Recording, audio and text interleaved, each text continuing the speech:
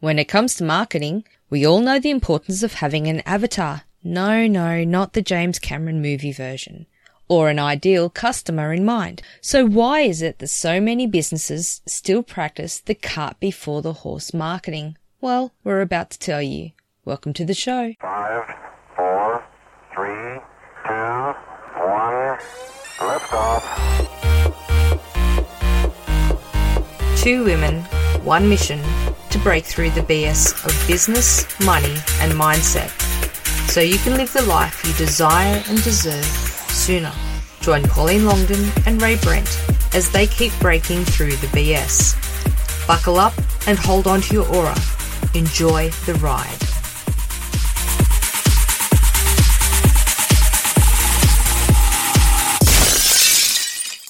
G'day listeners, this is Pauline Longden. And I'm Ray Brent, and you're listening to Breaking Through the BS. Hey Pauline, it's great to be back. Yeah, it is great. I'm really enjoying this podcast. I hope that our listeners are enjoying it as much as we are. Well, from all accounts that we're getting back, they are. Yeah, that's... and they want us to keep going, so... it's a relief, actually, that they like it. Yeah, it's not just your mum and dad who are listening. Actually, I don't even know that they are. Not a lot of people know what podcasts are. I pity the fool. Yeah, but your mum does read your weekly newsletter. Yeah, I know, and that's all that matters really for me.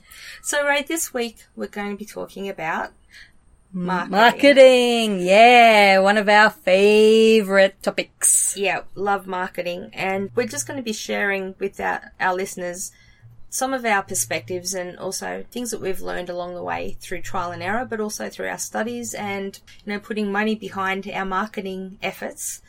Testing and measuring, tweaking and repeating monetizing. Yeah, we're getting there. Okay, so we're going to be sharing today about the whole concept of the cart before the horse marketing, which not many people talk about, if at all, because I just made it up on the spot just then. I guess you could also call it the chicken or the egg marketing. Yeah, but then that's sort of like which did come first, but we know that when people put the cart before the horse, then that's the wrong order, isn't it? So, true. And what I mean by that is the cart before the horse marketing is usually they have the product before they have the people. And as we know from direct response marketing, that's not really the right way to do it. And we'll explain why. We're going to also go through who are these people, where are these magical people that you're supposed to be marketing to.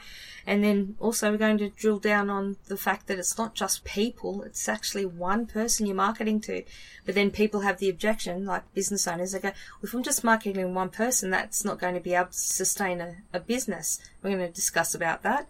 And also how you can market to one person and still get a huge share of the market.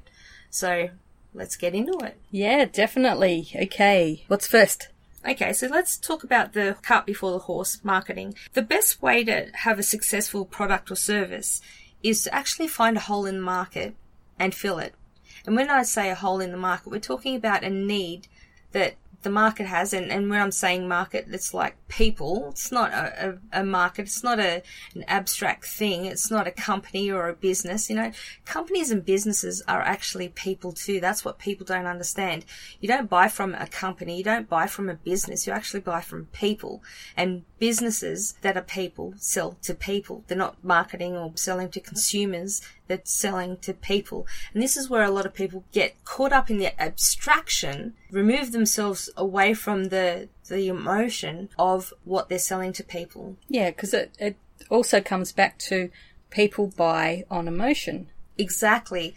And if you don't see people as people but see them as an abstraction, then you're not seeing that there's an emotional connection between purchases. Yeah, and you're actually not connecting at an emotional level. Yeah. And allowing the energy transfer yeah. between yourself and the potential client. So that comes into the fact that then it gets, if you're not seeing the consumer as a person and one person, then what you're seeing them as is a buying unit, and that's then seeing them as a clinical thing, which means that you're not seeing them as anything more than a cash cow. That's the wrong way to do business. And the thing these days that's happening is, I've spoken about the conscious consumer in other media, and I'll be doing a show on the conscious consumer coming up soon, is that we are not selling to virgins, as Dan Kennedy would say. We are selling to people that have been sold to forever. And so we need to treat people with respect, not treat them as cash cows. People will gladly give us their money as long as we give them a good reason, and also if we show them that we are solving a need that they have in their life. Yeah, and providing value for them. Exactly right. So when I talk about cart before the horse marketing, what I'm talking about is that people usually get a product or a service and then they go to the market. So we saw it in the woo-woo business a lot. We see all these people go out and do all these courses, and then they go out and say, oh, you know, I am a such and such, ta-da, here I am. Yeah. It's like that, build it and they will come. Yeah, or they invest so much money in building a website, creating a funnel, a set of autoresponders, paying for copy, paying for everything, paying for research and development, especially if it's a physical product, paying to get it created, and then they've run out of money to actually market it.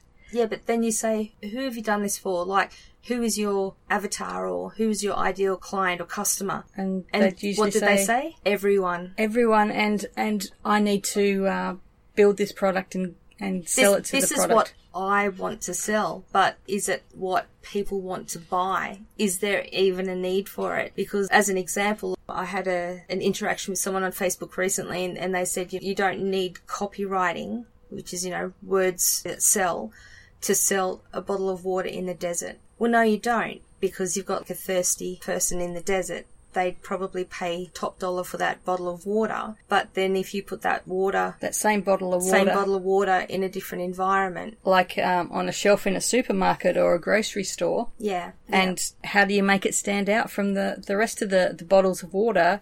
And then also the bottles of soft drink and everything else, flavoured drinks. When there's 20 million alternatives, that bottle of water is going to be harder to sell. So what you need is, as Gary Halbert would poignantly say, he'd say to his students, the only advantage that I would want over any other business is a hungry crowd. Or, in his words, a starving crowd. So what he's saying there is that give him a hole in the market, somewhere where the needs of the people are not being met, and he would actually find a product to sell them and to fulfill that need, instead of going out there and saying, I have this, who wants it, without even finding out if anyone wanted it. And that's what so many businesses do. And as you said, they'll end up with warehouses and stockpiles full of products they think are fantastic.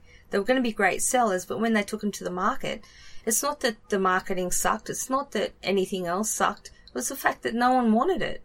No one wanted that, you know, whatever it was, that a widget that they were selling. So the best way to have a successful product and service is to find a hole and fill it. So that is actually then putting the horse before the cart. So you've got the horse first, so that's the hole, the starving crowd. And then you put your cart on the back, and then you off you go with your travelling show with Dr. Feelgood's multi-condition elixir, and everyone just loves it. But also, we did touch on a very important point there. So many business owners will say that everyone is their market. No, not everyone is their market, and that is incorrect. And when they try to sell to everyone, they end up selling to no one. Or when you market to everyone, end up selling to no one. Exactly, which is really important to know. So when we say about finding these people, even before you have a product, it's, well, who are these people that you're looking for?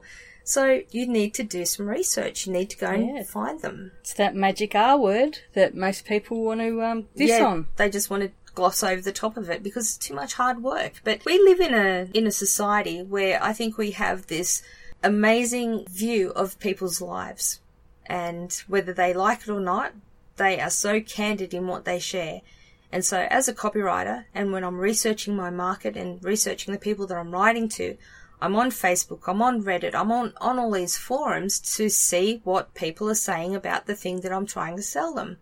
And so if I can get magic words that they're saying and then use those words in my copy, then there's an instant resonance. Well, that comes into the the know, like, trust. Exactly. Saying. Yeah. Because they trust the words that are coming out of their mouth more than they trust ones that I concoct. Exactly. But this is the part of getting the research on the person. But again, I've put the cart before the horse because I haven't spoken about how you get the person or how you even work out who the person is. So what you need to do is you need to work out an avatar. And I mean, a lot of people talk about avatars, and as we said, we're not talking about the James Cameron movie version of an avatar. That was a cool movie, but pretty cool. But they're not kind of the avatars. That is not the avatar you're looking for. So what it is like an avatar is made up of demographics. So they're like the gender. And now we've got about 36 different genders, so you've just got to choose one. Just joking. Especially in Australia. On our passports, apparently. But anyway, choose your own gender. And then you've got your demographics as in your age. So you've got to pick an age. But then I want to be specific, though, because when you start to put your avatar together, people go, okay, I'm targeting to females. I'm targeting to people women between the ages of 30 to 65. They need to be this and this and this, right? And they like Oprah, they like to watch Ellen, they have kids and all that sort of stuff. So a few years ago at a conference I was speaking at, it was a really excellent seminar that I'd been invited to talk about copywriting at. On stage, I was talking about how to put together your avatar because these were business owners that wanted to sell on Amazon. And I said, you need to know who you're selling to so that then you know how to talk to them. And to them, this was kind of a new concept. They hadn't really thought about it. They just, again, put the cart before the horse, going out there looking for products, but not knowing who they were going to sell them to. They just were following trends going, okay, vitamin C serum selling heaps on Amazon. I assumed they're being sold to females, and I assumed this. It's like, well, you know what happens when you assume? You make an ass out of you and me, so don't ever assume. So I took them through an exercise, and I said, this is the importance of getting a really solid avatar, but specifying who that one person is. It's not a group of people. When you market, you do not just yell out at the top of your lungs, hey everyone, I've got this product. What you're doing is having an intimate conversation with one person. And so with the avatar, I said to them, okay, let's go through an exercise. All the women in the room stand up. And so all the women stood up and said, okay, so we're marketing to women, right? Now we're marketing to an age range. Okay, so every woman between 30 and 65, stay standing up. One woman sat down. And I said, okay, so then we went through a couple of other things. And I said, okay, so women with children, you stay standing. Everyone without children, sit down. A few women sat down. So mostly, we've still got about 85% of them still standing. And then I can't remember what the criteria was, but I used one more criteria and still I had 80% standing. I said, that's usually as far as people go with their avatar. Look around the room. We still have about 40 women standing right now. Who are you writing to? And then the people started to see in that example that, oh man, how can I? And then I said, okay, so the women that are standing up, so put your hand up if you've got one child. Yep. 2 children, all that sort of stuff. So then I started to classify them or segment them into different criteria. And then I said, well, okay, so who's got children at school? And now who's got children that are grown up? And then I said, who's a mother and who's a grandmother? And so within that 30 to 65 age gap, we had women that were mothers of preschool children, mothers of high school children, mothers of grown-up children. We had grandmothers, then like their kids are totally grown up and they've got kids of their own. So then we went through, basically, like there was such a range. And then it's like, okay, so who's in the Y generation? Hands went up. Who's in the X generation? Hands went up. Who's in the baby boomer? Hands went up. So within that whole great big group of 40 women, there were so many different subgroups that if you're trying to just market to a woman that's in between the ages of 30 and 65, what the heck does that mean? What does that woman look like? Well, and it also comes down to what language to use. Well, I know, because when you talk to a baby boomer, you use different language. You're not going to go YOLO or something to like a baby boomer. They're going to LOL. go, LOL, that's like, love you lots, isn't it? when baby boomers and that, when they started to learn that urban language and all that sort of stuff, LOL, that's love you lots. No, actually it's laugh out loud. But then it's all these other things that there's a disconnect. The X generation you're going to speak to differently than and millennial, because like sometimes the millennials or, they're in their 20s and sometimes you get them, I call them collateral consumers, because when you are talking to consumers that you're marketing to, sometimes you get someone, like a bell curve. You get people either side of the bell curve. So, but when you're marketing, you just want to get right in the middle of that bell curve. You want to talk to just one person. So then what I did with that group of people, I started to separate them, and then finally, I ended up with one woman standing. She ticked off every criteria that I would want to speak to relating to the product that I was promoting. And then I just stood there and had a quick conversation with her. And I said, are you interested in this product? She goes, absolutely, I am. I'm the perfect market for this. And that showed the power of just speaking to one person instead of many. But then you also, after that, you then asked the whole audience if anyone else was interested in that product after they'd listened to the conversation you had with that woman. Yeah, and there were some, again, on the outskirts of the bell curve, but then there are others that just were not interested. So when you're trying to talk to everyone and you're trying to market to everyone, you sell to no one. Exactly. So marketing and selling is not a one-size-fits-all. You need to really get a really good idea of who you're actually selling to. So the thing I did mention just then about the collateral consumer, which is, I don't know that many people talk about it, but that's just a perspective that I have, like when you're in the military, you talk about collateral damage. Well, I don't see that marketing is ever a damaging thing unless you're, malicious or whatever you're doing, but that's not the way I do it. I'm very ethical. I can only ever write and market for products that I believe in and businesses and companies that I admire and believe in their global message. So, because I guess at the end of the day, I know that the skills that I have can be used for good and evil, and I don't want to manipulate people into buying something that they don't like or that will harm them. So I could never have that on my conscience. So I said about the collateral consumers. So what that means is that, sometimes like when you're marketing, or you're writing copy for a male's product and then you get females, you see those infomercials on TV for the tools, it's like, oh, this tool, it's rough and ready and it does this and it drills a hole in 50 seconds flat or whatever. And it's like, I'm watching it and I'm going, man, I need that drill. I totally need that drill. I'm such a sucker for all these info products and, but that's what I would consider a collateral consumer, that I'm not their intended audience, but I have such a desire to own that. So I'm a collateral consumer. I'm sort of on the outskirts, but man, I want that. Well, then a little bit down the track, it'll come out in pink. Because that's the female version. That's the female version because, all chicks love pink. Pink tools. Yeah, exactly. So, and they make them in the little lady hand size stuff, don't they? They do. How insulting. They downsize the tools so it's not a multi-tool anymore. That was that reminds me of the lady pen that Bic came out with, and Ellen DeGeneres just totally hacked out on it on her show. She goes, lucky that, they have a new pen for my lady-sized hands and things. But in all honesty, as funny as that was and people were offended by it, they were trying this thing, but maybe they just went a bit too ridiculous with what they were doing. So anyway...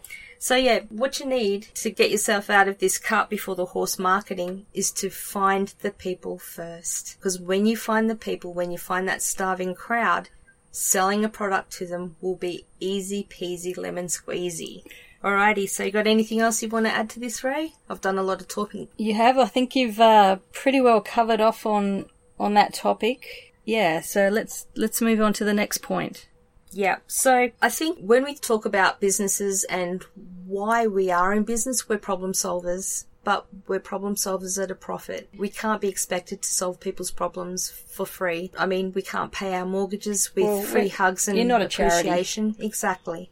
So business is all about finding out what people want and then giving it to them. The operative words there are what people want. So when you can find out what people want, find out a way to give it to them, then that is the right way to market. You see so many people writing books that they want to get their message out into the world, because how many authors do you see go out there, write a book, and then they end up with a garage full of 2,000 books or something like that, because that was minimum order that they had to buy. That comes into the cart before the horse marketing. They didn't do any research to see if there was even a need for that book. They just felt compelled to write it, and unfortunately they've been stuck with, a huge quantity. So to get yourself out of that, to get yourself out of the danger of being stuck with thousands of products that you just can't sell, or that you have to sell at below cost, which again is pretty much a charity, because you've made these things and, you're going to have to give them away because you can't sell them because no one wants them. So the moral to the story is, find your hole in the market, then find the people. And then fill the hole. Fulfill. Yep, that's it. Simple as. So get yourself out of this cart before the horse marketing, and we hope you enjoyed this episode. So yeah, and we'll catch you on the next one, and thanks for listening. Okay, bye for now. Bye. Hey, thanks for listening to the show. Come on over to breakingthroughthebs.com. That's breakingthroughthebs.com. And that's where you'll find all the episodes and all of the show notes. And remember, if you like the show, subscribe and leave a review. And let all your friends know about Breaking Through the BS. We'll catch you at the next show. Bye for now.